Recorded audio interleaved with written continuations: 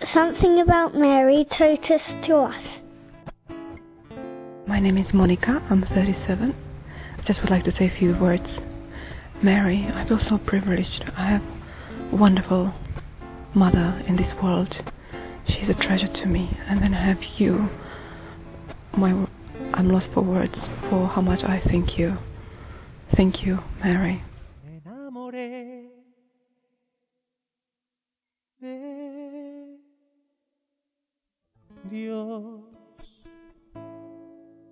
Ja som ani Slovák.